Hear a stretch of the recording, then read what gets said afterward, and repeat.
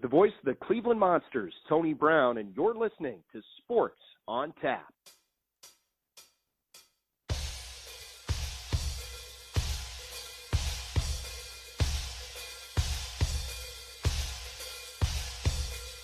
You're listening to Sports on Tap, presented by RRT Productions. Here are your hosts, Rob Troutman, Josh Jeffy, Ed Dick, and Sean Duffy.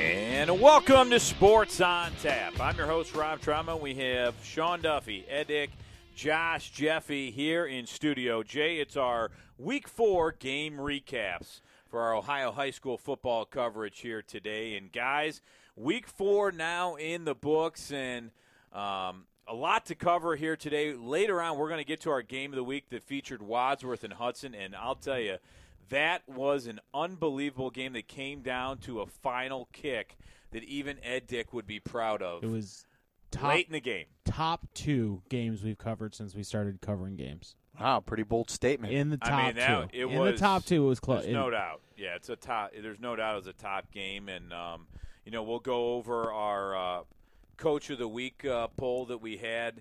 The final results are in there, so we'll go through that later on in the show. We also have our Player of the Week we'll give during each segment here going forward. But first, right on the RRT Productions hotline is our favorite Ed Dick. He's part of the show, and he's covering the Great Lakes Conference. Ed, thanks for joining us again this week. We are regular season. Hard to believe that we've been building up to this for all summer long, and now we're just about halfway to the half point of the regular season. So without further ado, in the Great Lakes Conference, Week 4 started off with a Thursday matchup between the winless Normandy Invaders and Garfield Heights over at Byers Field. The Bulldogs, they wasted no time. They jumped to a 45-0 lead at the end of the first half. The Bulldogs win 51-0 over Normandy. For the Bulldogs, Torrance Davis passed for 2 touchdowns and ran for 2 touchdowns to lead the way for the Bulldogs. Normandy falls to 0-4 overall. They are 0-2 in the conference. They will travel to Rocky River in Week 5. Garfield Heights is 2-2. They will host Maple Heights in Week 5. A couple of big matchups here in the GLC. First, the Bay Rockets came into the game 2-1 overall, 1-1 in the conference. They hosted undefeated Parma Heights Valley Forge in a big matchup for GLC supremacy. The Patriots got on the board with touchdown runs of 55 and 6 yards by Anthony. They answered with touchdowns by Hudson Cisneros and Nick Patari to take a 15-12 lead. Valley Forge retook the lead in the 19-15 with a 5-yard run by Trell Marks. Bay's Joe Coletti scored from 18 yards out, and the Rockets retook the lead 22-19. Dave Anderson then intercepted a Patriots pass late in the game, sealing the victory for the Rockets, 22-19. For Bay, Nick Pateri, he rushed 11 times for 93 yards and a touchdown. Joe Coletti rushed 5 times for 74 yards and a touchdown. Valley Forge, as a team, with that wing-T offense they run, they rushed for 365 yards, led by Mike Pappas' 20 carries for 112 yards, and Antoine Torres' 7 carries for 86 yards and 2 touchdowns. Bay and Valley Forge are both 3-1 overall, 2-1 in the GLC. Patriots, speaking of Buckeye, and one of the other big matchups this week, the Elyria Catholic, 2-1 overall, 1-1 in the conference. They traveled to York Township to take on the Buckeye Bucks, 2-1 overall, 1-0 in the conference. Another matchup for the top spot in the GLC. The Panthers, they wasted 0 time. They scored in the opening kickoff, a 72-yard jaunt by Levi Ellis. The Buckeye, they answered with their own special teams touchdown, a 61-yard punt return by Cayman Marshall. The rest of the game is a battle between the arm of Panthers quarterback Steven Navalinsky and Bucks quarterback Jacob Durkee. Navalinsky, he finished 14 of 31 passing for 246 yards and 3 touchdowns in this back-and-forth affair. He hit Jack Griffin for 6 receptions, 101 yards and a touchdown. And then Jared France had 4 receptions for 96 yards and a touchdown. Ned Linsky hit 6 different receivers over the course of the night. However, Durkee got the last laugh. He rushed 36 times for 284 yards, 4 touchdowns, and a 2-point conversion.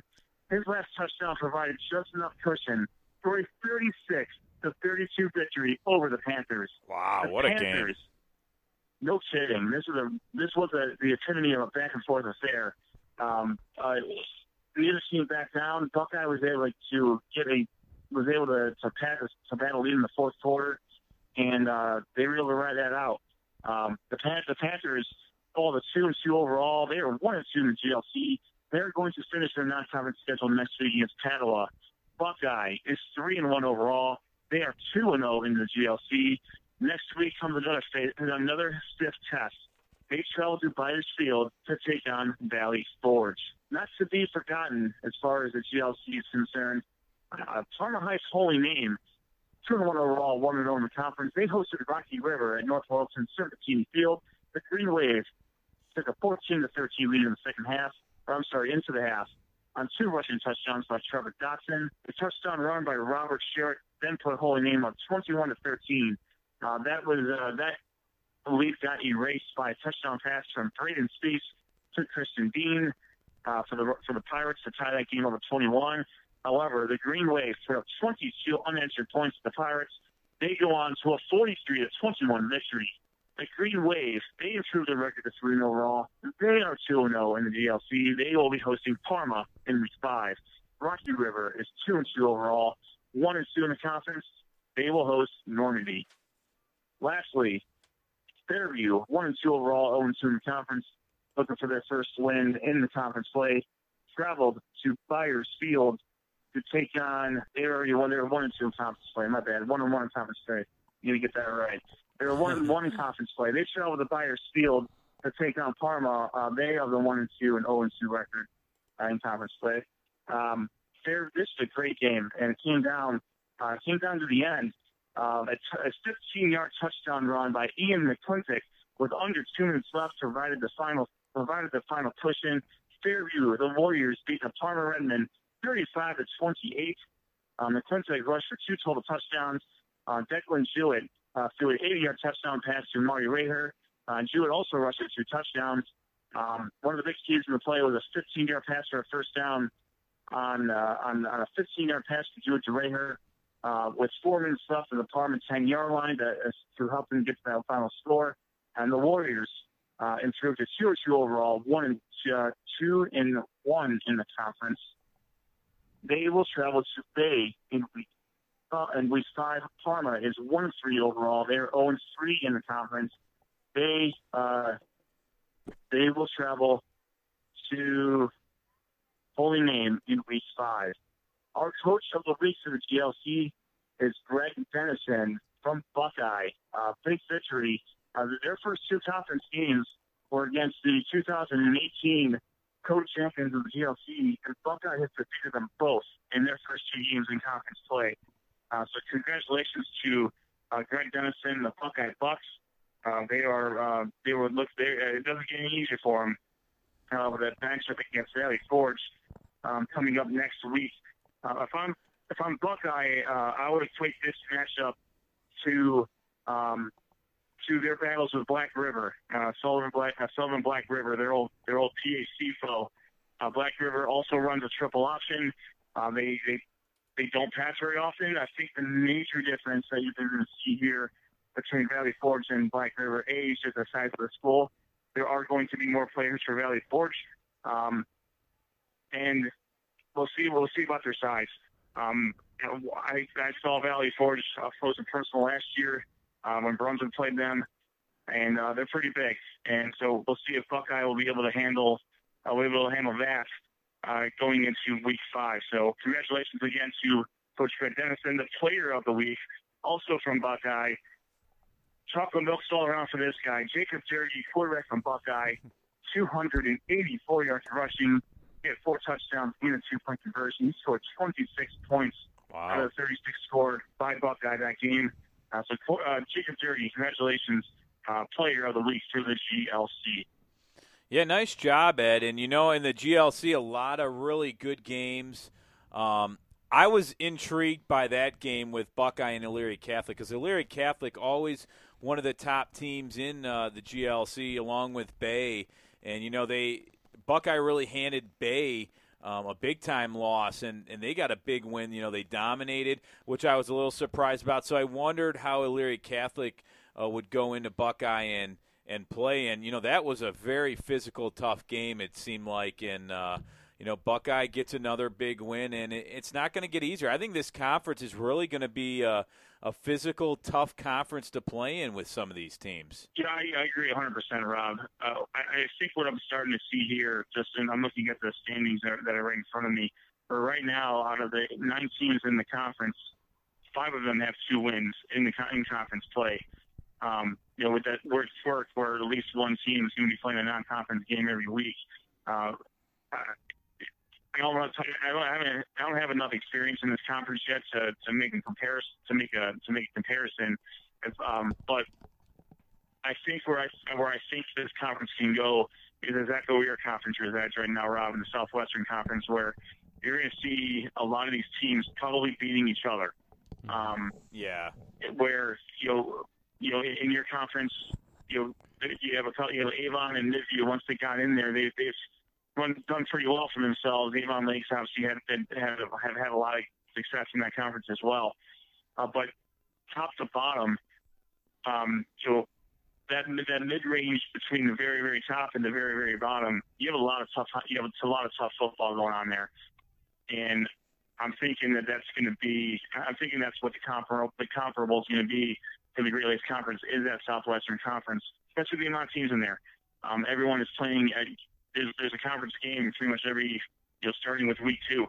So we'll see if a team can separate themselves. Right now, Buckeye and Holy Name are undefeated in conference play. Buckeye, they do have a very tough test with Valley Forge coming up, and then Holy Name again will be taking on Parma. There's 4 Parma schools in this conference that we talked about in the past, so you're going to have a lot of rivalry games pretty much every week between the Parma schools, and you can never count. I don't think the records really matter when the teams like Parma and Normandy are playing Valley Forge and Holy Name. Those are going to be wars. It doesn't matter what the records are. So there's no such thing as an easy game in this schedule, as far as at least right now, from what I can tell. I mean, unfortunately, Normandy 0-4. They're not having a whole lot of success, but that can turn around in no time. Yep. So I'm looking forward to seeing how this conference is going to shake out.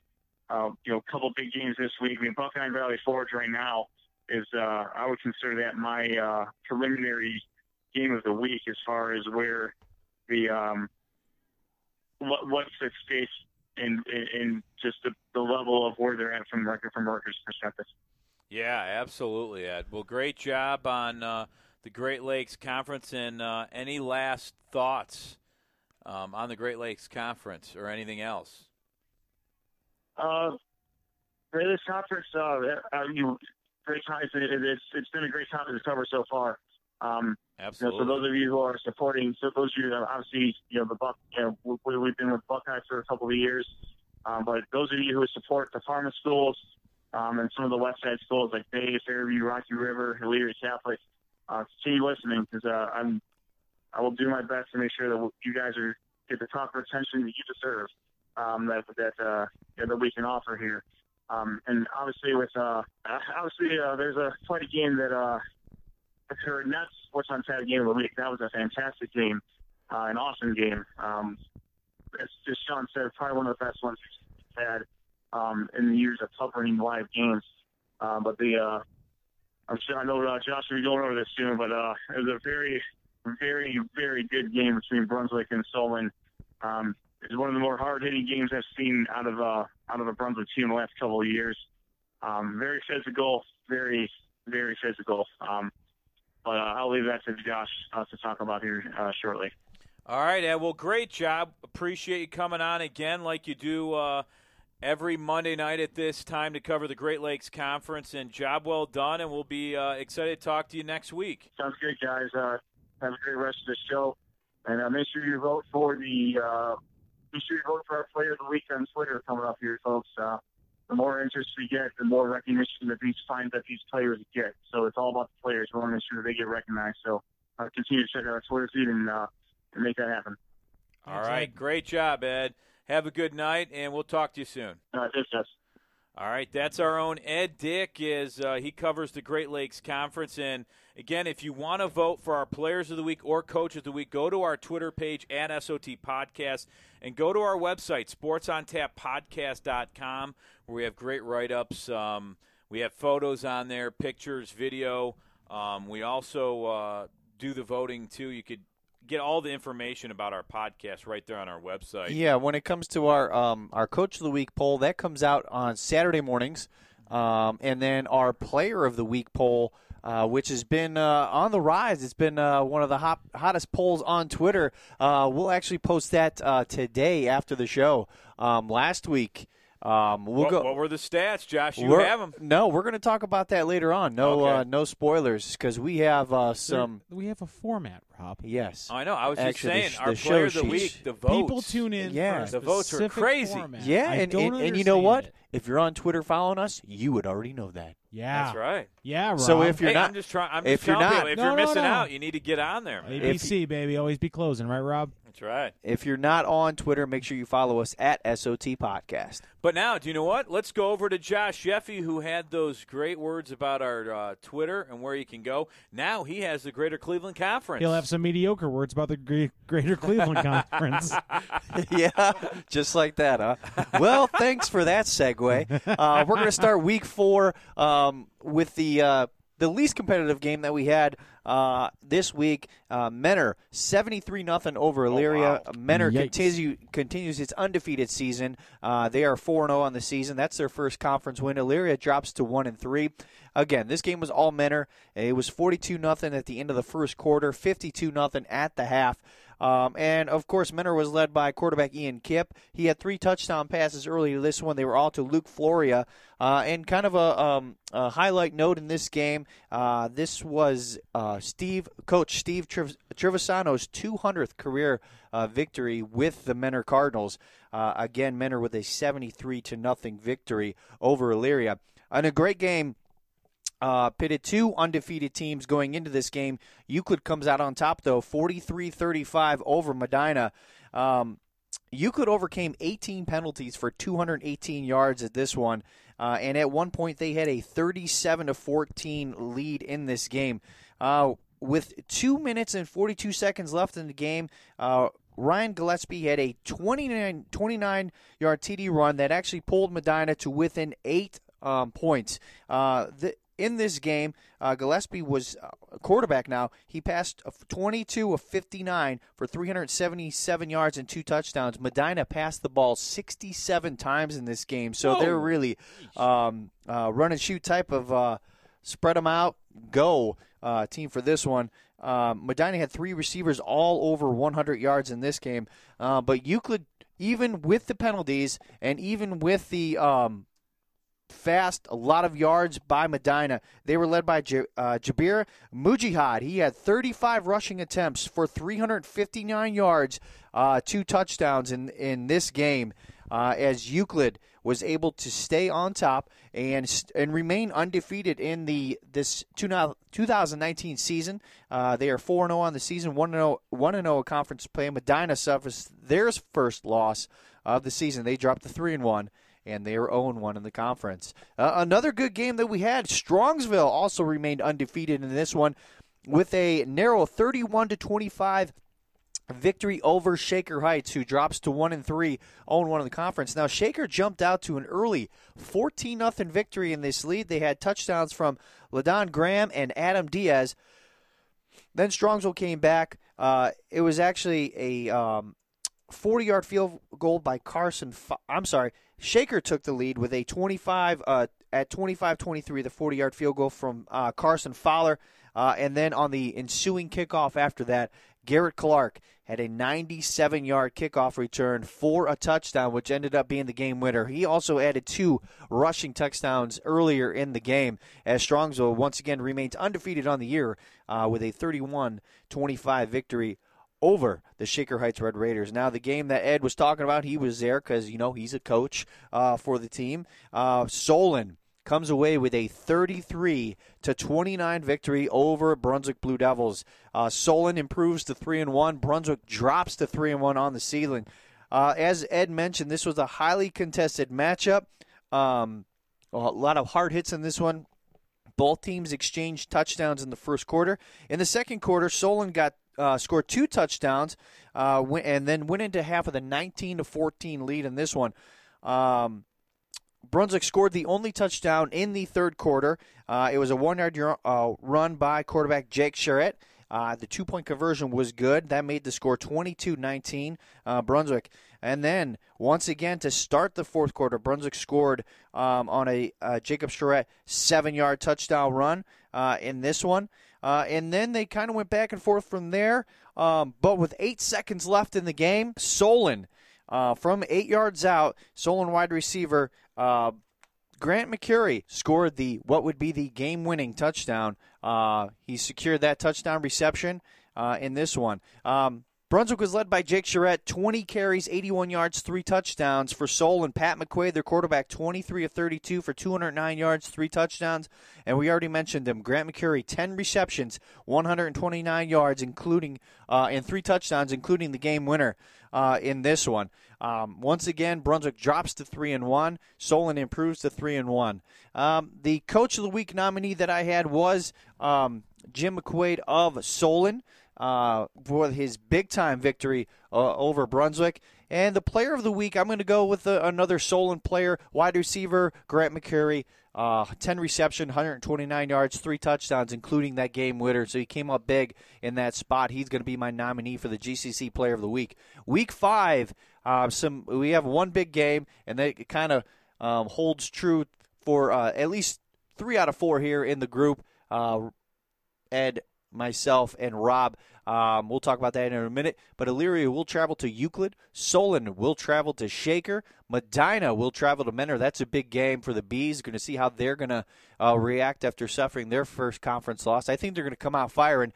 And then the big game of the week, the big rivalry game, Strongsville at Brunswick. Again, we'll see how Brunswick responds to the tough loss that they suffered last week. Strongsville, struggled a little bit with Shaker Heights.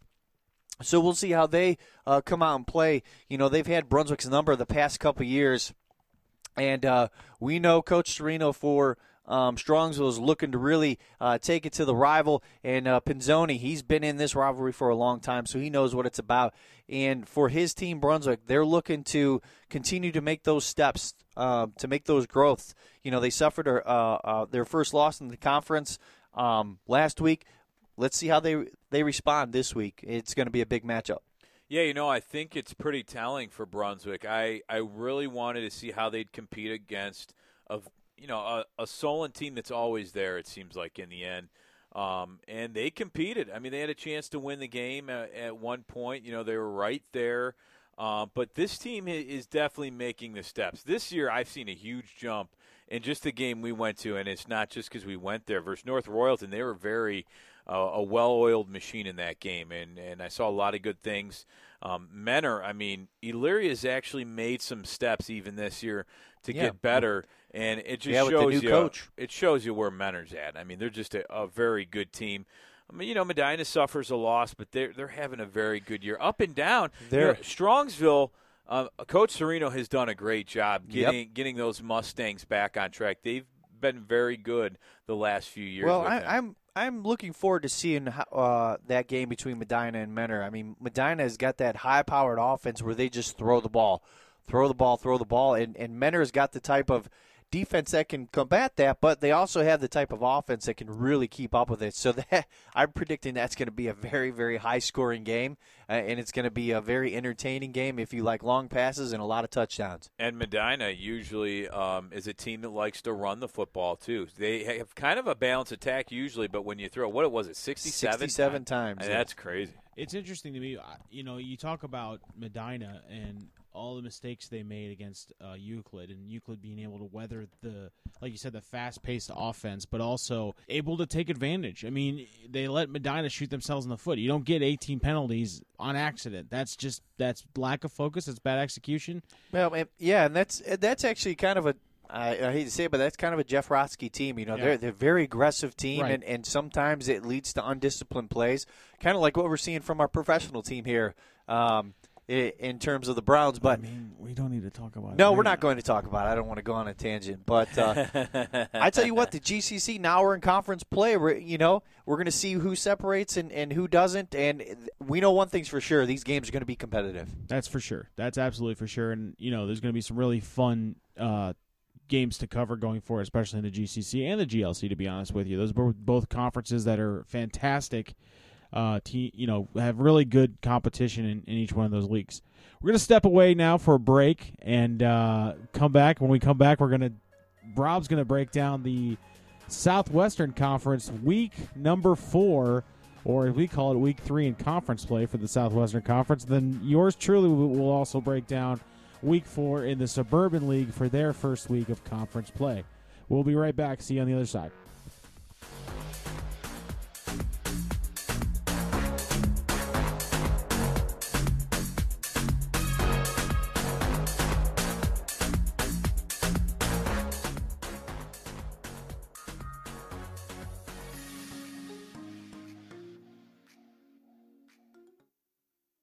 Why do you exercise? To look better? To feel better? To drop a few pounds? To train for an event? To defy age? Or to keep your ability to say yes to the things you love to do? Whatever motivates you, G&G Fitness Equipment is here to get you there. Treadmills, ellipticals, rowers, bikes, home gyms, and accessories. We'll pair you with the right equipment, teach you how to use it, and be there every step of your fitness journey.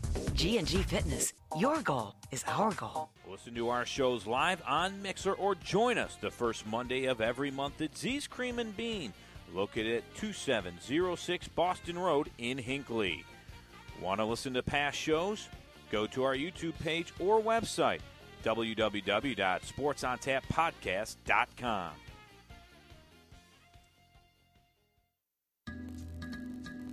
SportsOnTapPodcast.com, the place to go where you can listen to past shows, read featured articles, check out all of our social media updates, plus much, much more. SportsOnTapPodcast.com, the official website of Sports on Tap.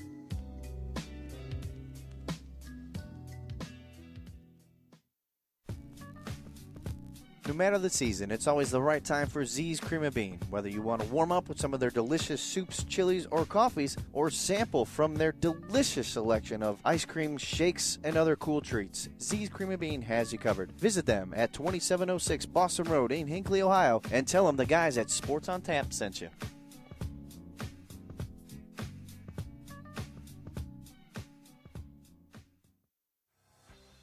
RRT Productions, specializing in creating sports recruiting videos for all high school athletes. Want to play at the next level? Promote your talents with a video to send colleges. Affordable, experienced, and a high-quality video. Make us your local video production company. Visit our website, rrt-productions.com, and contact us today. RRT Productions, we shoot, we edit, you win.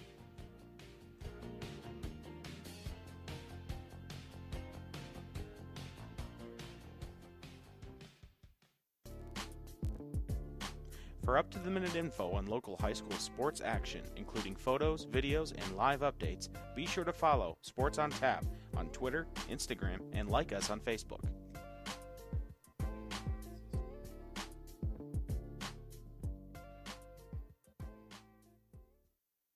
Okay, you want to support a great local store that supports Cleveland in Ohio sports. GV Artwork and Design has the best stylish sports apparel, whether it's Cleveland sports, college gear, I've seen high school gear, your favorite sports teams, not just Cleveland, they have it all. Now, a special offer for Sports on Tap listeners. Use the code ONTAP10 and receive 10% off your full order. Go to gvartwork.com. That's gvartwork.com. GV Art and Design, original and one of a kind.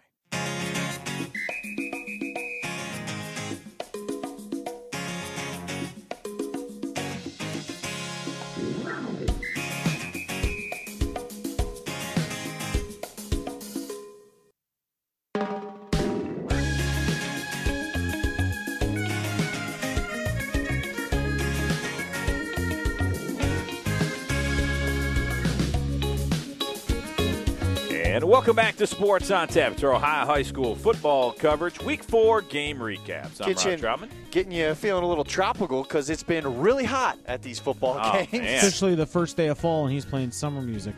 Well, you know, last week was what? It was almost 85, 90 degrees and 90 humid in degrees Hudson. yesterday. So, yeah. It was 90 we'll degrees see. yesterday. This week it should be in the 70s. It should be beautiful for some Friday night football this week, and we'll tell you where we're going to be at this Friday coming up. But visit our website first off and foremost at sportsontappodcast.com. A lot of stuff to see there. We also, if you want to archive or go over and listen to all of our archived podcasts, we're on iTunes, YouTube. Most everything, though, is on our website, sportsontappodcast.com. We're at SOT Podcast on Twitter. We're on Facebook, Instagram, and our email. If you want to send us photos, if you want to send us information about your team statistics, sportsontappodcast@gmail.com. We've gotten some really awesome pictures that we had the chance to put on our website from a an Olmsted Falls mom who is on the sidelines taking pictures. And her name is Julie, and she sent them. So go check those out. She did a great job. There's some really fun pictures of the athletes, kind of when they're celebrating and making some catches and tackles and all that. So it's kind of cool. So send them to our Gmail account, and we'll either get them on our website or talk to you about it and then put them on our website. Not just pictures, statisticians Yeah, statisticians that helps out for there. the show. Guys, if you want to send us your stats, make sure we get them and read them on air. We will definitely do that at sotpodcast@gmail.com or post it on the website. We'll figure it out somehow, but those that's how we get the most accurate information is from you guys, the statisticians. Yep. If you need to drop us a line, give us some stats so that we can sound like we're semi-educated when we're doing these recaps. That's right. Going forward. But Rob, what happened in Week 4 of the Southwestern Conference? All right, Week 4 in the SWC started off with Berea Mid-Park traveling to Avon, and Avon dominated really from the get-go in this one as they jumped out to a big lead early. It was 21-0 after one quarter. Nick Parasek scored 3 touchdowns. He had 14 rushes for 117 yards, and that was only in the first half. So they would score 21 points in the first and second quarters, and during the third quarter they would only score one time. And that's when Berea Mid-Park would score once by sophomore Jack Arnold, who caught 6 passes for 49 yards and a touchdown. But this game was all Avon as Avon wins big and stays undefeated at 4-0, 3-0 in conference with a 49-13 win. Berea Mid-Park falls to 0-4.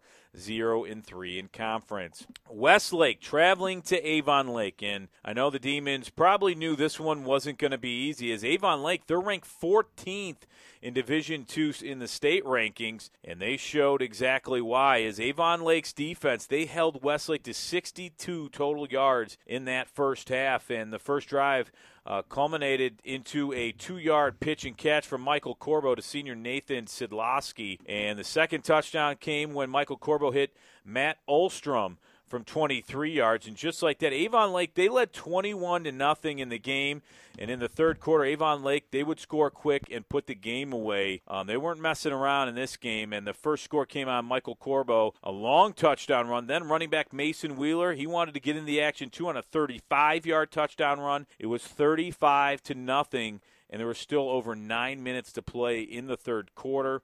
The Shoremen, their defense, you got to give them credit. They held Westlake to just 135 yards of total offense. Avon Lake now has won 3 in a row since that Week 1 loss versus Avon. They win big, 49-0. Mason Wheeler, he led the Shoremen with 85 rushing yards on just 7 carries, while Jeremy Santiago had 71 yards on a score he had 71 yards and a touchdown on 2 carries in this game. Michael Corbo rushed 3 times for 64 yards. That's it?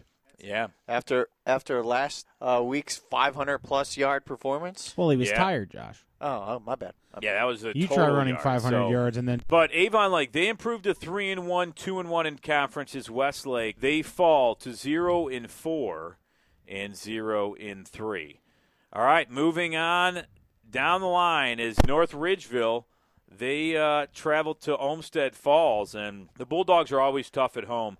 And they scored early and wanted to probably set the mood here at Olmsted Fall Bulldog Park and not take anything for granted in this one. As they got ahead early in the first quarter, the Bulldogs, they only threw 4 times in this game, but ran the ball with 10 different running backs. Really? Wow. Yeah. They have 10 running backs? They ran it with all kinds of different running backs. Everybody had a chance to run the ball here. Never happened when I played high school ball. Gotta have speed, my friend. That's right.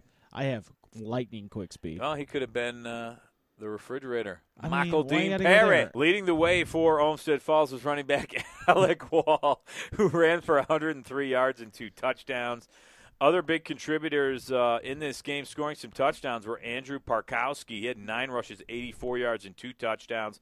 Devontae Boyd had 6 carries for 80 yards and 2 touchdowns. Charlie Seelick and Stephen Ellis also scored touchdowns as well in this game. The Bulldogs had 441 yards of total offense as North Ridgeville falls 56-27 in this game. Ridgeville now 0-4, 0-3 in conference as Olmsted Falls stays undefeated as they are now 4-0, 3-0 in conference play. Lakewood, the Rangers, the other Rangers, they took on the Midview Middies, and it was really a sloppy first half by both teams. 7 turnovers and 10 penalties in the first half, but Middies' Zach Gill, I'll tell you what, this kid made the most of his actions in this game. He hauled in 10 passes for 162 yards and 3 touchdowns. Gill also had a 1-yard touchdown run and intercepted a pass. Lakewood, they fumbled on the first play in this game, and the Middies would take advantage, and that led to a 7-0 count early on. Zach Gill, he picked off Rangers quarterback Albert Wilhelmy at the Lakewood 29-yard line, leading to a 6-yard slant from Surdock to Gill. Again, it was 16-3 with 38 seconds left in the half, but the Rangers wouldn't give up, and they answered 34 seconds later on a Pete Patsuris 18-yard touchdown grab. It was 16-10. The second half was a different story, though, for the Middies, who would score 4 times and go ahead and get a big win, 49-31. And the Lakewood Rangers, though, put up some points, 31 points on the Middies, so good job by Lakewood. And, you know, they're really competing a little bit differently this year. They're 0-4, 0-3, but still putting up points, and you see the progress by the Rangers as Midview improves to 3-1, 2-1 in conference. And it was Ethan Surdock, the quarterback, the sophomore quarterback for Midview. He had 26 of 35 for 293 yards and 4 touchdowns. Amherst and North Olmsted, and this was going to be a really good game. Both teams up at the top in the Southwestern Conference, and junior quarterback Tyler Brazina, he started off the scoring with a running back, Torrey Weatherspoon, in the end zone on a 9-yard pass. It was 7-0 late in the first quarter. Brazina then would connect with senior wide receiver Alex Woods on an 11-yard touchdown strike. Amherst jumped out to a 14-0 lead in this game, and North Olmsted's defense, they did force a turnover and stop the offense, but the Eagles could not capitalize and score on those. And then late in the second quarter, senior wide receiver for the Eagles of North Olmsted, Samuel Roach, caught a 9-yard touchdown pass from junior quarterback Anthony Guercio, cutting the Comets' lead at 22-7 at halftime. Amherst would outscore North Olmsted in the second half 10-7 to stay undefeated in this game, as Amherst, the final score 32-14, and this was a tough physical battle as Amherst gets a big win there as they stay undefeated, and Amherst improves to 4-0, 3-0 in conference as North Olmsted falls to 2-2, 2-1. Again, Amherst 32-14 winner. It was Amherst quarterback Tyler Brazina when he went 13 of 22 for 182 yards and 4 touchdowns and 20 yards rushing also in the game. Now looking ahead to Week 5 in the Southwestern Conference, here's some of the matchups. We have Avon, still undefeated, takes on a one-loss Midview team as they travel to Midview. Avon Lake takes on North Ridgeville. North Olmsted takes on Lakewood. And Berea Mid-Park travels to Westlake. And a big game we'll get to a little bit later. If you didn't hear a few teams, you'll know why. But my Southwestern Conference Player of the Week is Middy's wide receiver, Zach Gill. And he was an unbelievable wide receiver in this game. He had 10 passes for 162 yards, 3 touchdowns. He had also intercepted a pass in this game and really made an impact against a good Lakewood team this year. So congratulations to Midview wide receiver Zach Gill. You're the Southwestern Conference Player of the Week. So, guys, I think it's interesting when you look at some of the standings we'll go over really quickly before we get to Sean in the Suburban League. Amherst, we have 3 undefeated teams, Amherst, Avon, and Olmsted Falls, and 2 of those teams are going to play coming up this Friday, so one of those teams won't be undefeated anymore. The Shoreman and Midview, Avon Lake and Midview at 3-1 overall, as North Olmsted at 2-2, and then Berea Mid-Park, Lakewood, North Ridgeville, and Westlake all at 0-4. But the Shoremen have won 3 in a row now, and you look at Amherst, Avon, and Olmsted Falls all winning 4 in a row. Obviously, one of those teams won't be. After this Friday. So that's a Southwestern Conference right there for you. As always, a bloodbath. Yeah. As always, a meat grinder. As always, teams are starting to position themselves for playoff runs and things like that in the Southwestern Conference. But again, we're getting into that time of year where seasons are defined over the next 3-4 weeks. Yeah, I think you start seeing teams just separate, like the Amherst, Avon, and Olmsted Falls. They're 4-0. Obviously, Avon, Avon's the team to beat now. Yeah, Avon's always right there. So, Coach Heller does a great job getting those players ready, and they continue to win. Getting that Week 1 win over Avon Lake 13-12 was a big win for them, and they've been wrong. But Avon Lake, they had that loss, and they easily could have been like, oh, man, that's not good. But they come back. And responded well. Yeah, they responded. So now, without further ado. Please, all the ado you need.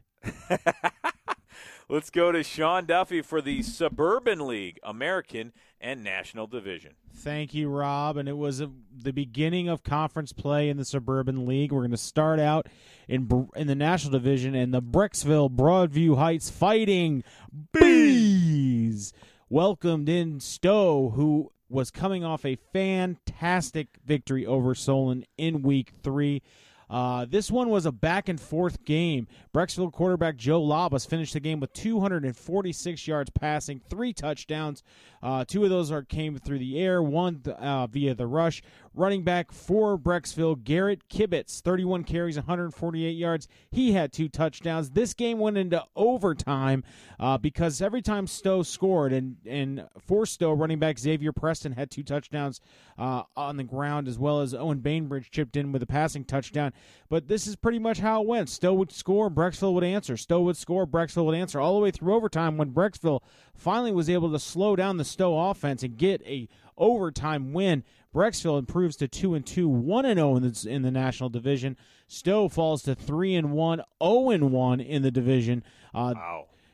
Brecksville will play Brecksville will go to Hudson in Week 5, whereas Stowe will travel to North Royalton. Speaking of the Bears of North Royalton, they welcomed in the Black Tigers of Cuyahoga Falls, and it was all Bears all night as they reach a 42-20 win.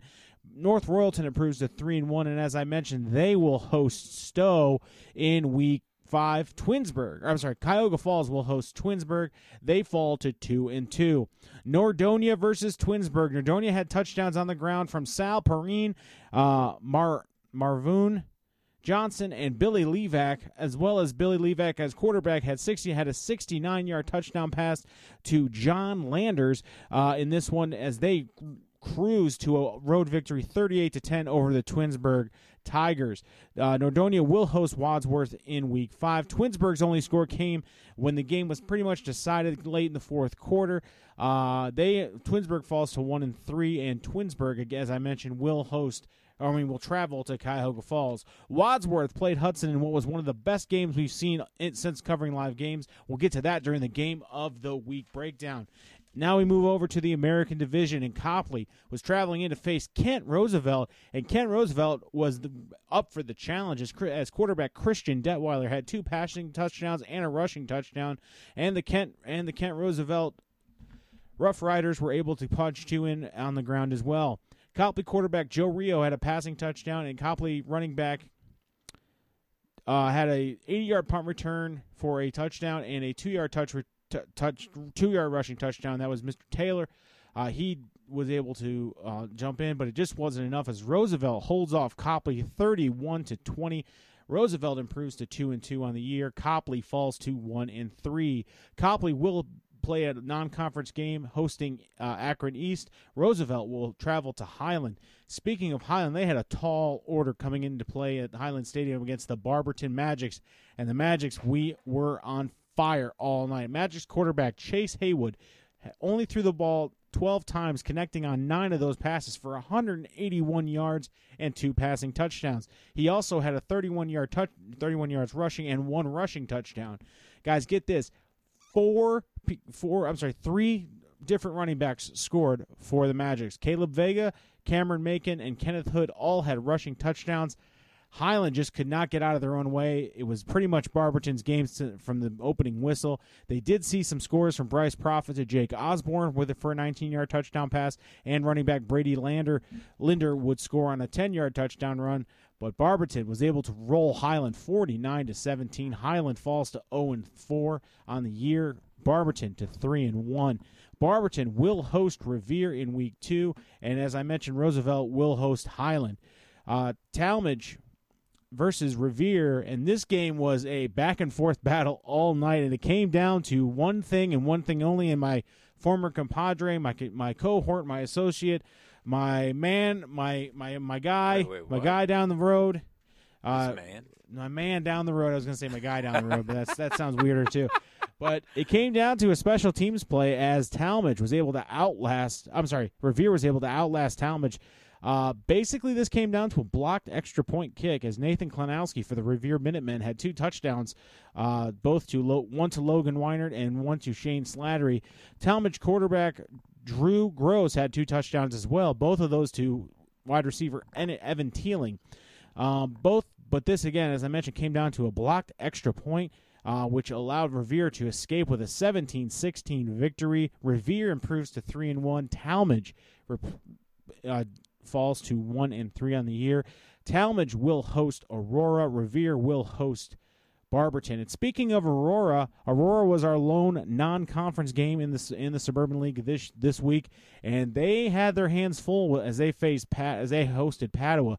Padua was up 13-0 at half, and the Green Men of Aurora needed 2 late touchdowns to secure a victory. One of those came as A.J. Barner recovered a fumble for a touchdown, and Anthony Graham ripped off a 55-yard touchdown run. Aurora 4-0 right now, and as they open their conference play, as I mentioned, against Talmadge, they will travel to Talmadge in Week 5. Coach of the Week got to go to Jeff Goff. We'll tell you why in our Game of the Week segment, because that's a fantastic breakdown. And my Player of the Week in the Suburban League is none other than Magic's quarterback, Chase Haywood of Barberton. Had a great game, 9-12, 181 yards, 2 touchdowns, 31 yards rushing, and 1 rushing touchdown. Guys, that's all it's fit to print for the Suburban League. I'm telling you right now, this is an interesting breakdown because Stowe losing to Brecksville at Brecksville, kind of an upset in the National Division, and Revere starting to find their footing a little bit in the American Division. Now, surprisingly, Kent Roosevelt's at 2-2 and 1-0 in the conference. it's going to be interesting to see how they respond in week 5.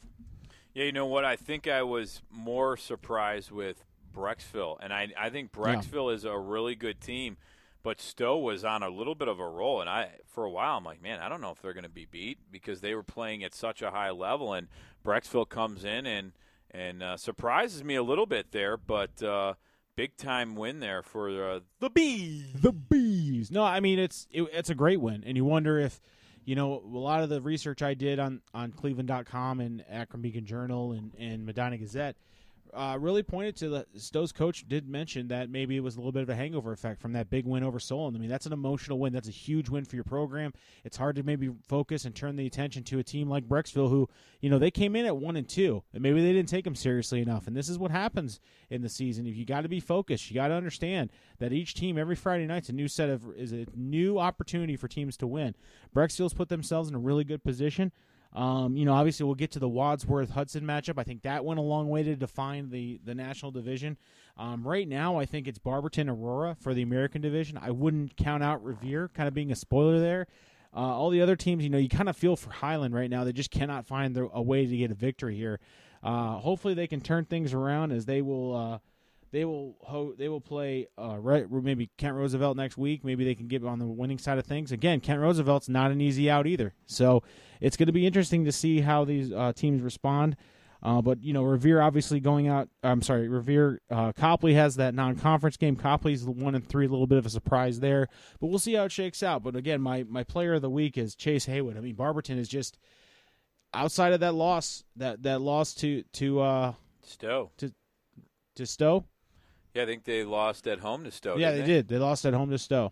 Which that's what I thought. Yeah. Stowe was on a little bit of a roll, and they continued to beat some really good teams. And Brecksville is a good team, though. There's no doubt about that. Well, the good thing about, the positive I would say for Barberton is that loss doesn't hurt you as bad as a loss to say, in conference, especially to a team that can come up and snake bite you. I think this is coming down to Barberton-Aurora. I really do. I'd like to see Revere get in there, but I just think Revere kind of shoots themselves in the foot a little bit. But we'll see how it all shakes out. I'm excited for Week 5 in the Suburban League. Well, nice job, Sean, with the Suburban League. And when we come back, I didn't even say my coach of the week, but it was Matt Kostelnik from Avon Lake, and we'll go over our coaches poll that had Jeff Goff of Hudson. It was Matt Kostelnik of Avon Lake, Jim McQuaid of Solon, and Greg Dennison of Buckeye. We'll tell you the final results of that. We'll tell you our player of the week, where you can vote. Go to sportsontap.podcast.com. Much more coming up with our game of the week and where we'll be at on Friday. All coming up. We are Sports on Tap. Now, listen to a few of our sponsors.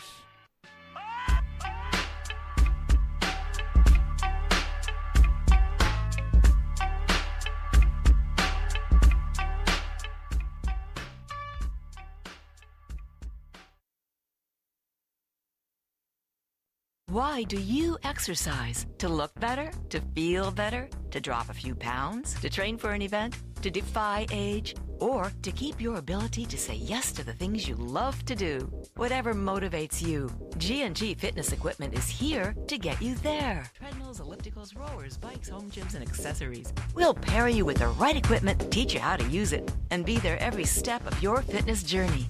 G&G Fitness. Your goal is our goal.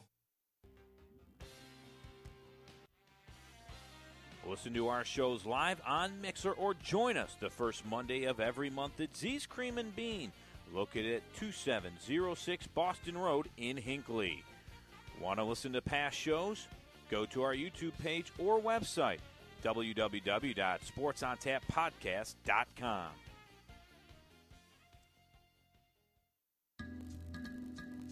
SportsOnTapPodcast.com, the place to go where you can listen to past shows, read featured articles, check out all of our social media updates, plus much, much more.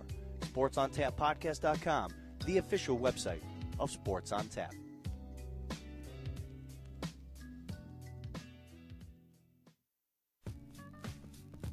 No matter the season, it's always the right time for Z's Cream of Bean. Whether you want to warm up with some of their delicious soups, chilies, or coffees, or sample from their delicious selection of ice cream, shakes, and other cool treats, Z's Cream of Bean has you covered. Visit them at 2706 Boston Road in Hinckley, Ohio, and tell them the guys at Sports on Tap sent you.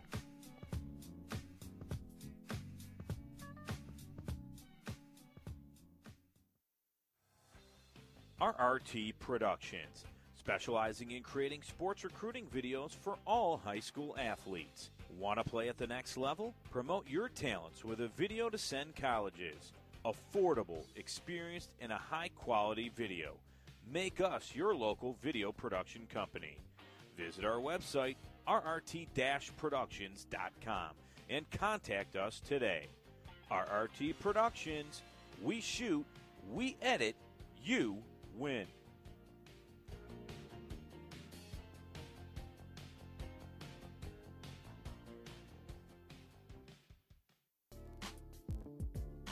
For up-to-the-minute info on local high school sports action, including photos, videos, and live updates, be sure to follow Sports on Tap on Twitter, Instagram, and like us on Facebook.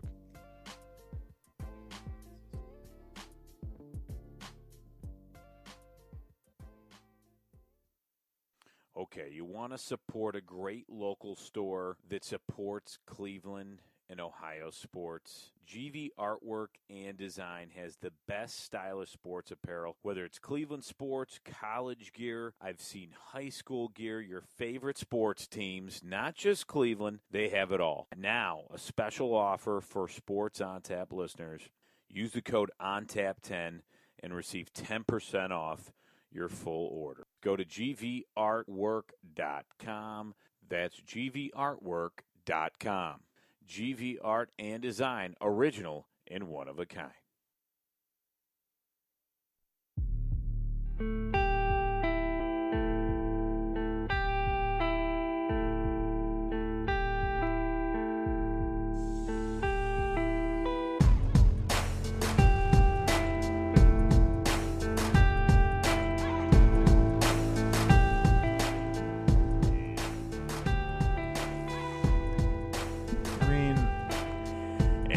Welcome back to Sports on Tap. I'm your host, Rob Traub, and it's our Ohio High School football coverage Week 4 game recap.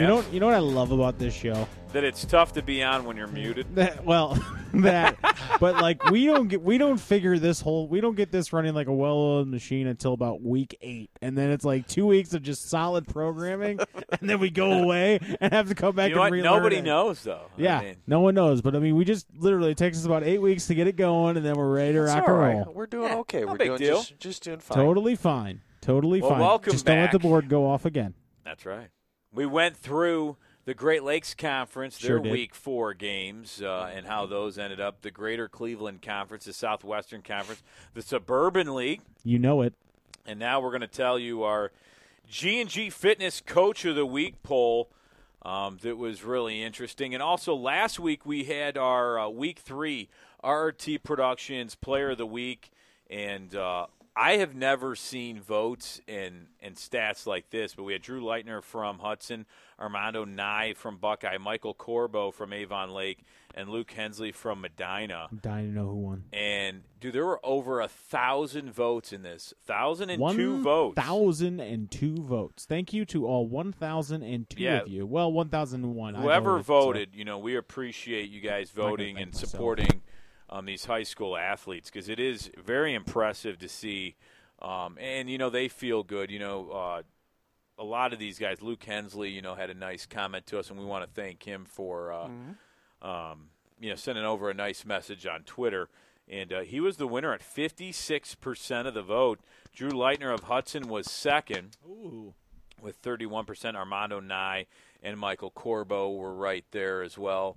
And it was funny as we were watching these, this poll, because it's up on our site. It's pinned at the very top of our profile where you can vote. And for a while it was, Luke Hensley that was really out on top, 80% of the votes. And then you got to give props to the folks down in Medina, the fans of the Medina Bees football team. They really went out in droves and went onto our Twitter page and voted. Would you say they swarmed to Twitter? Yeah. Yeah, you could. See what I did there? Bees swarm. Yeah, but then the fans of Hudson, they started to explore our Twitter page. Whoa! And really started voting and brought Drew up a little bit. He finished second with 31% of the votes. So good for him. Good for Drew that he came up and really made it close. But we appreciate everyone voting. And as usual, that was our RT Productions Player of the Week poll. We also have our G&G Fitness Coach of the Week poll. And those results are in. Yeah, and they are. But first, let's thank G&G Fitness, too. They support a lot of the coaches. And one thing they wanted to do was appreciate, the coaches. They all take time out of their schedule to really teach these athletes on and off the field. So they do a great job. Go to G&G Fitness. They're on Twitter at G&G Fitness EQ. And you go to livefit.com. Go to their website. You could vote for different coaches. It doesn't just have to be football. It could be of any sport. And they'll enter them into a raffle. But they have a lot of good stuff there. With G&G Fitness, and they have a lot of fitness equipment you can look at and all that. So we want to thank them for supporting our Coach of the Week. And we had Jeff Goff of Hudson after that. I think we could just jump right into it. Yeah. Oh, wait, I'm sorry. No, you're right. List it. No, our so winner we had Jeff Goff, Matt Kostelnik, Jim McQuaid of Solon, and Greg Dennison of Buckeye. Yep. So. And the winner is... And the winner of our Week 4 G&G Fitness Coach of the Week poll was Jeff Goff of Hudson. Ooh, baby. 71%. There were 187 votes. Yep. And congratulations to Jeff Goff. We'll be going over our Game of the Week, which featured Wadsworth and Hudson. Obviously, with him getting the vote, you kind of know who won there. But what a heck of a game. That was a Wait great till game. you hear us give the game recap coming up. I think we're ready. Is there anything left? No, just let's get into it. Let's get into the reason why Coach Goff won Coach of the Week. Let's get into it. The Explorers, they're 1-2 coming into this game. The Grizzlies 2-1. They're back into Suburban League play here, and both these teams, they're looking to really get into it. But the Grizzlies defense, they were able to force a 35-yard field goal from junior kicker Jake Vidmar to start it off. It was 3-0 with 8:52 left. And Vidmar, this is a kid that looked like he can really kick a football. He kicked the ball. He was very accurate from that distance, and he was very confident. I don't know kickers very well. I wish Ed was on the phone to tell us what it means. Yeah, but you could really tell he was very confident in his setup and in his approach, and put it right through the uprights. Yeah, so then Wadsworth offense, Anthony Serino, a sophomore wide receiver for Wadsworth, had a 32-yard return, and that set up the Grizzlies in Hudson territory at the 45-yard line. And senior quarterback for Wadsworth, Trey Schaefer, would connect 3 plays later with junior wide receiver Barrett Labus for a 7-yard touchdown pass, and Wadsworth was up 7-3 with 6:10 remaining in the first quarter here. Yeah, it was an impressive drive, but what really helped them out was that kickoff. Serino just was able to find a seam and get right over midfield. And when you play in a short field like that with a team like Wadsworth, it didn't take them long to figure out what they could do. And that was it for the first quarter. It was 7-3. Yeah. So low-scoring game. Yeah, low-scoring game. It was kind of a defensive game. It went back and forth. But Hudson, they did open the second quarter with a 1-yard touchdown run by junior quarterback Jacob Paltani. And you would hear about him as Hudson now led 10-7 with 10:51 remaining in the half. But then, Wadsworth, they came back on the next possession and put a 69-yard drive together. It was capped off by a 31-yard touchdown pass from Schaefer to junior wide receiver Ethan Korecki. And Wadsworth, they then were on top 14-10 with 6:53 remaining in the half. What was interesting about both that exchange you just went over, Rob, was, for the majority of the remainder of the first quarter, Hudson had the ball, and they were driving, and they were pounding the ball, and they were able to drain some of the clock off, so that when the second quarter started, it was like 2 plays into the second quarter, they were in the end zone. And then for Wadsworth to just respond and go down and be and it was very deliberate. They weren't doing things. They weren't doing gadget plays. They were just continuing to run the ball. They were continuing to kind of poke and prod and quick passes across the middle. And it was a very impressive drive to kind of right the ship and take that 14-10 lead. And then Hudson, they would add another field goal as Vidmar, this time from 33 yards. Wadsworth, though, they still led 14-13 with 3:52 left in the half. And Hudson's defense, though, they were very impressive as they were able to force a quick 3-and-out from the Grizzlies, and they took over on the Wadsworth 49 late in the first half. And Hudson, they would score as time ran out on the half on a 1-yard touchdown run from quarterback Jacob Paltani. Hudson, they led going into half 20-14 as the first half came to a close. That was really impressive by Hudson. They responded. They didn't get down when Wadsworth marched right down the field. They forced that field goal, another Vidmar field goal. And then, their defense stepped up. They figured some things out on Wadsworth's offense, forced that 3-and-out, and really good management of the clock, understanding the down and distance, understanding the time in the game for the half to get points on the board. I thought, it was a really interesting use of obviously their number one playmaker was Paltani. But also Drew Leitner was kind of gashing him a little bit on that drive as well. He was able to pop off some quick runs and things like that. In my notes I just said, Paltani was kind of the one. It almost felt like the Grizzlies defense was like focused when it came to the run. They were focused on Leitner. So when they were doing kind of an RPO or maybe a quick handoff, something like that, and Paltani would pull the ball down, they weren't spying the quarterback, or whoever was supposed to be spying the quarterback wasn't doing a great job on that, at least on that last drive, because Paltani and Drew Leitner kind of ripped off 2 runs. And then you also add in a couple of the receivers who doing good downfield blocking. It was an impressive drive to end the half and take a 20-14 lead going into halftime against a team that's been pretty good. And again, Hudson being the team that's kind of let leads slip away, kind of let the momentum kind of overtake them in the first couple games against big teams. This was another big test for the Hudson Explorers, and so far they answered the bell.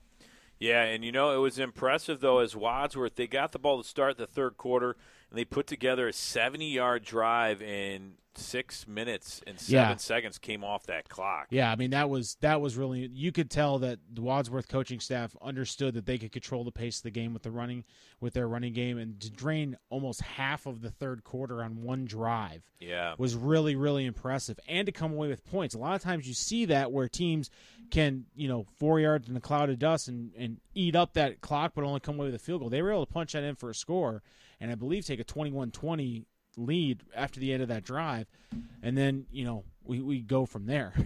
Yeah, as it was wide receiver Anthony Serino would score on a 5-yard touchdown run. Wadsworth led 21-20 with 5:53 remaining in the quarter, and the next play, Hudson quarterback had the ball and they snapped it over his head. And it was recovered in the end zone. What a play by Jack Grice, the linebacker. He just pounced on it, which, usually you try to pick it up and then try to pounce. He just fell on it right in the end zone. It was a big score, 28-20 with 5:35 left in the third quarter. And you thought momentum might have been changing a little bit right there as back-to-back scores. One thing we forgot to mention was Wadsworth was without their running back, Dom Laparo, who got injured late in the second quarter. And Anthony Serino, the sophomore, kind of played that. I'm sorry, Barrett Labus kind of stepped in and played that running back role, which allowed Anthony Serino to kind of get a lot more playing time as the primary wide receiver on a couple of sweeps and things like that. So, credit to Wadsworth there, able to kind of overcome some adversity, down a big part of their offense, and able to put together that drive. And then defensively, Jack Grice, who would come into play later in the game, but was also, on defense, that guy was everywhere. Yeah. He was really giving Hudson problems. He was making plays. He did a great job. But falls on the ball in the end zone, scores a touchdown. All of a sudden, Wadsworth's up 28-21.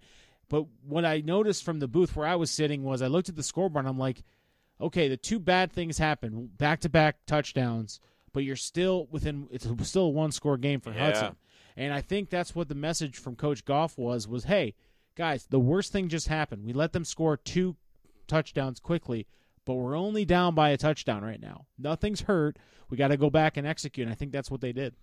Yeah, I was more impressed, too, with both these teams. You know, if one got down, you can't count either one of these teams out because then Hudson, they started on their 30-yard line, but the Explorers, they put together a 70-yard scoring drive, and it was capped off by another 5-yard touchdown run by Paltani. And Wadsworth, they did lead 28-27 with 4:36 remaining, but a huge score by Hudson just to climb back again. Yep.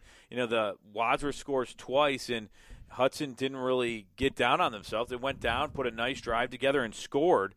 But then the Grizzlies, they were deep again in Hudson territory. But the defense of Hudson this time stepped up and forced a turnover on downs as the third quarter came to a close with Wadsworth leading 28-27. That was huge for Hudson. One to answer, like you said, and yeah, Paltani gets credit for the touchdown. But I also want to point out the offensive line was blocking well. Drew Leitner was able to rattle off some runs. They weren't flashy runs, but they were, you know, getting the job done runs. They were putting in the dirty work runs. They were moving chains, setting up nice plays for Paltani to move.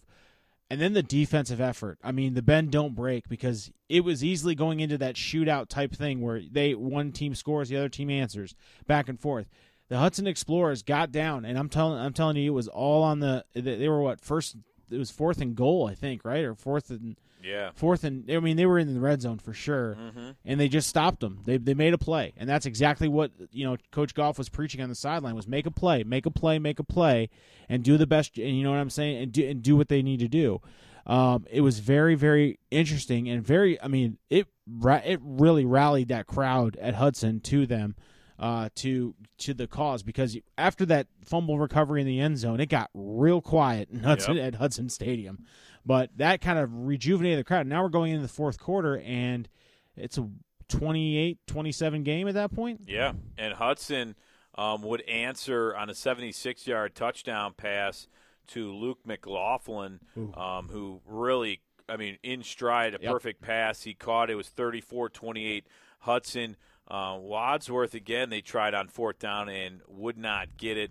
And, you know, it went back and forth. Wadsworth would find some magic late in the fourth quarter when Schaefer and Korecki, they would hook up again on a 46-yard touchdown throw and catch. The Grizzlies had a 35-34 lead with 3:03 left, and you knew this was going to be a fun ending. Yeah, I mean, it had all the makeup. It had all the makings for a classic ending, and it started with Hudson getting really good field position.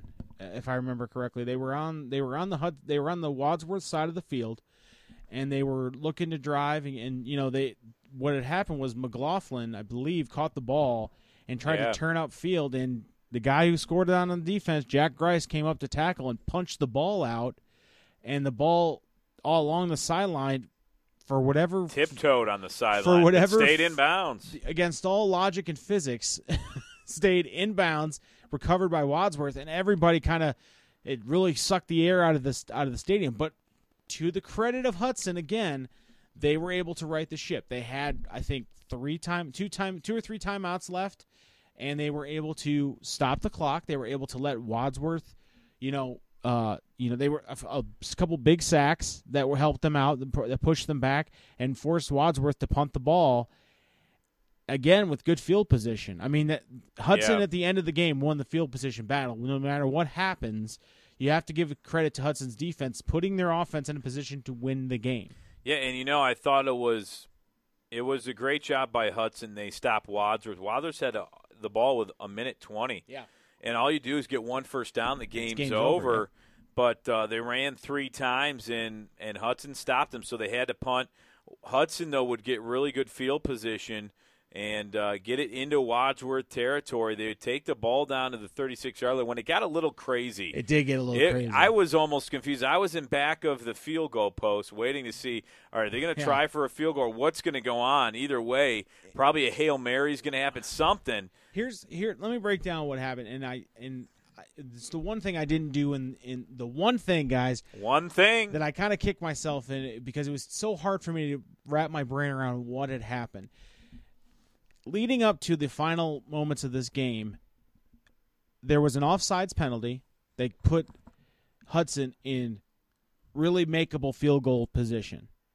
Then, on the very next play, there was a false start penalty, which brought them back to where they were just a little bit on the far end of the range of the kicker.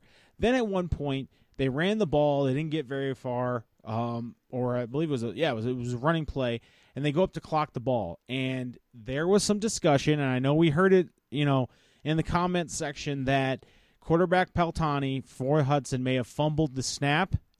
And then they recovered, and but that wasn't the case there. From what I understand in the booth, from what I saw in the booth, it looked as though he got the ball and just spiked it, but he kind of fell on top of it too, so maybe had the idea of a fumble. I don't know.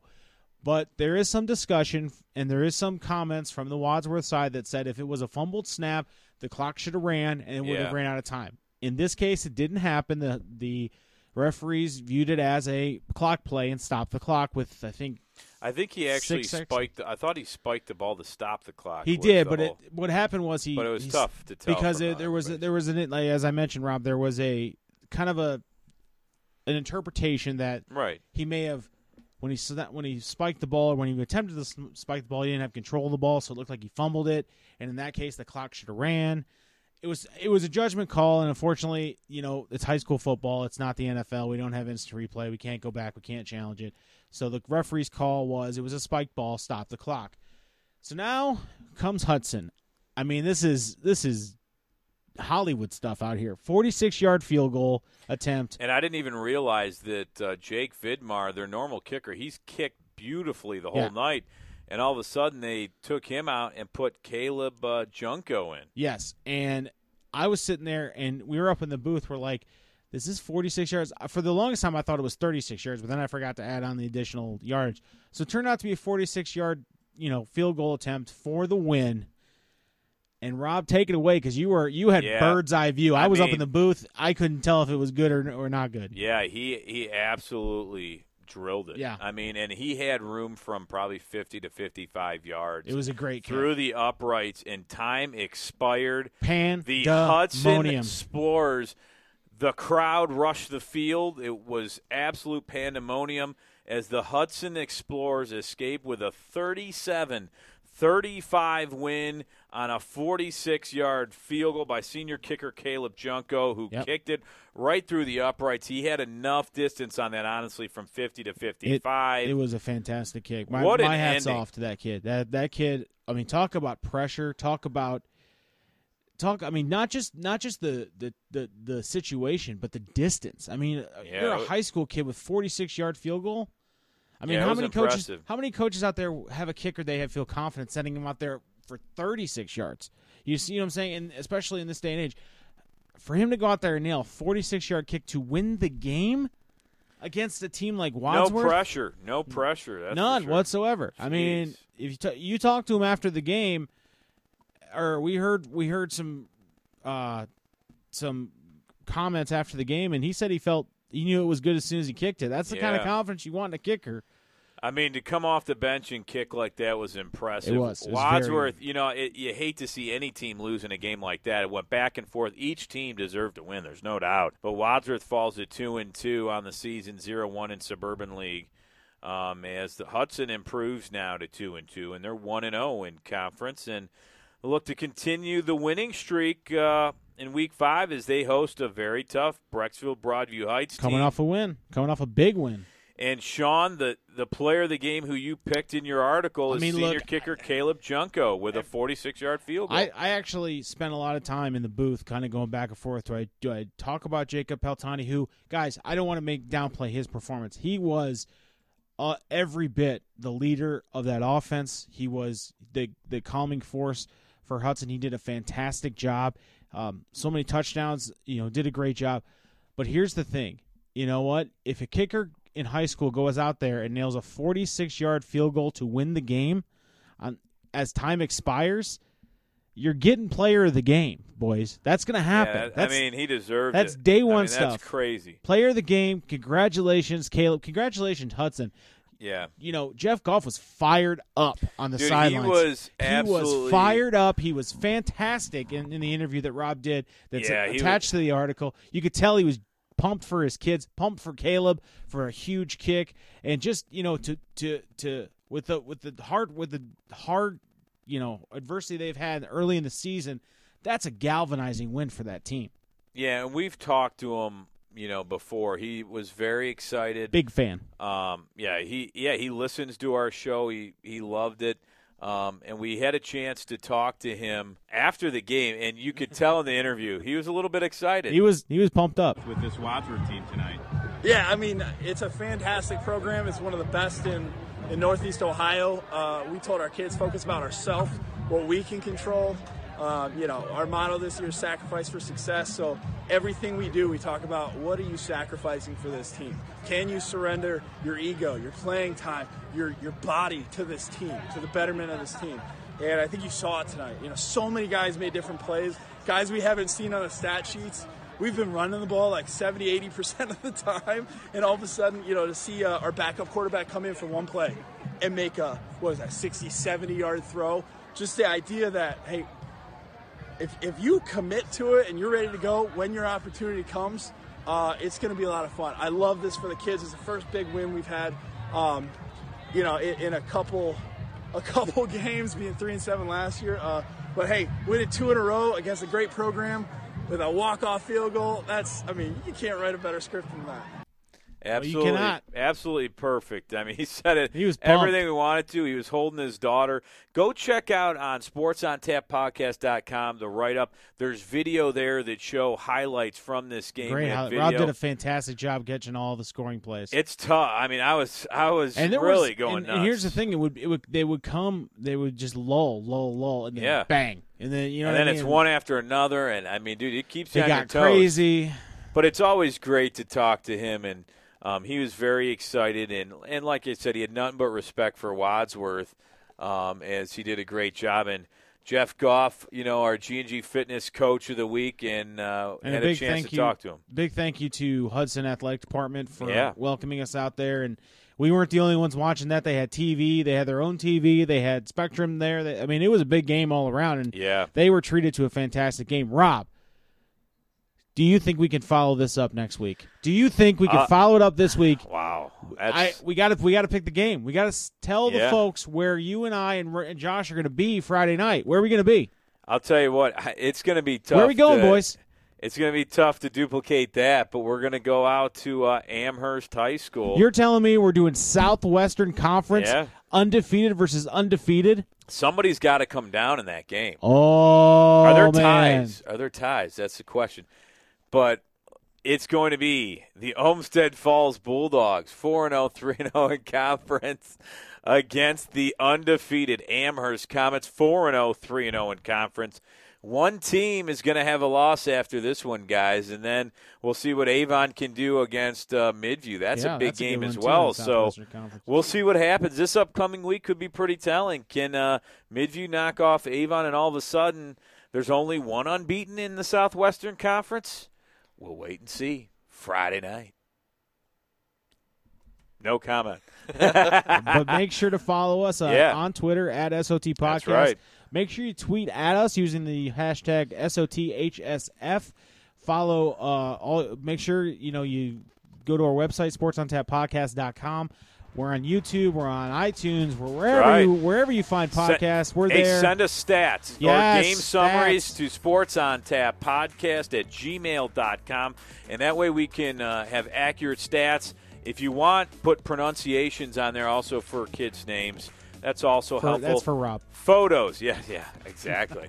For photos, if you want to put some photos on our website from games you're at, send us to sportsontappodcast@gmail.com. We have a lot of great things going on. I want to thank everyone for their help giving us accurate stats and all that, and also photos. Julie with a nice job from Olmsted Falls posting those photos on our website, so thank you for that. Make sure you head over to Twitter right now. Our poll is up for our Week 4 Player of the Week, featuring players from Buckeye, Solon, Midview, and Barberton. So go head over to our Twitter page and cast your vote.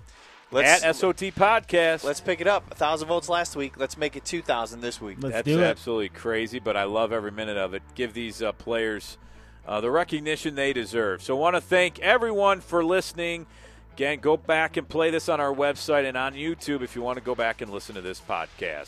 For Sean Duffy, Ed Dick, Josh Jeffy, I'm Rob Troutman saying so long for Sports on Tap. We'll see ya on Friday night in Amherst. Game on! See ya.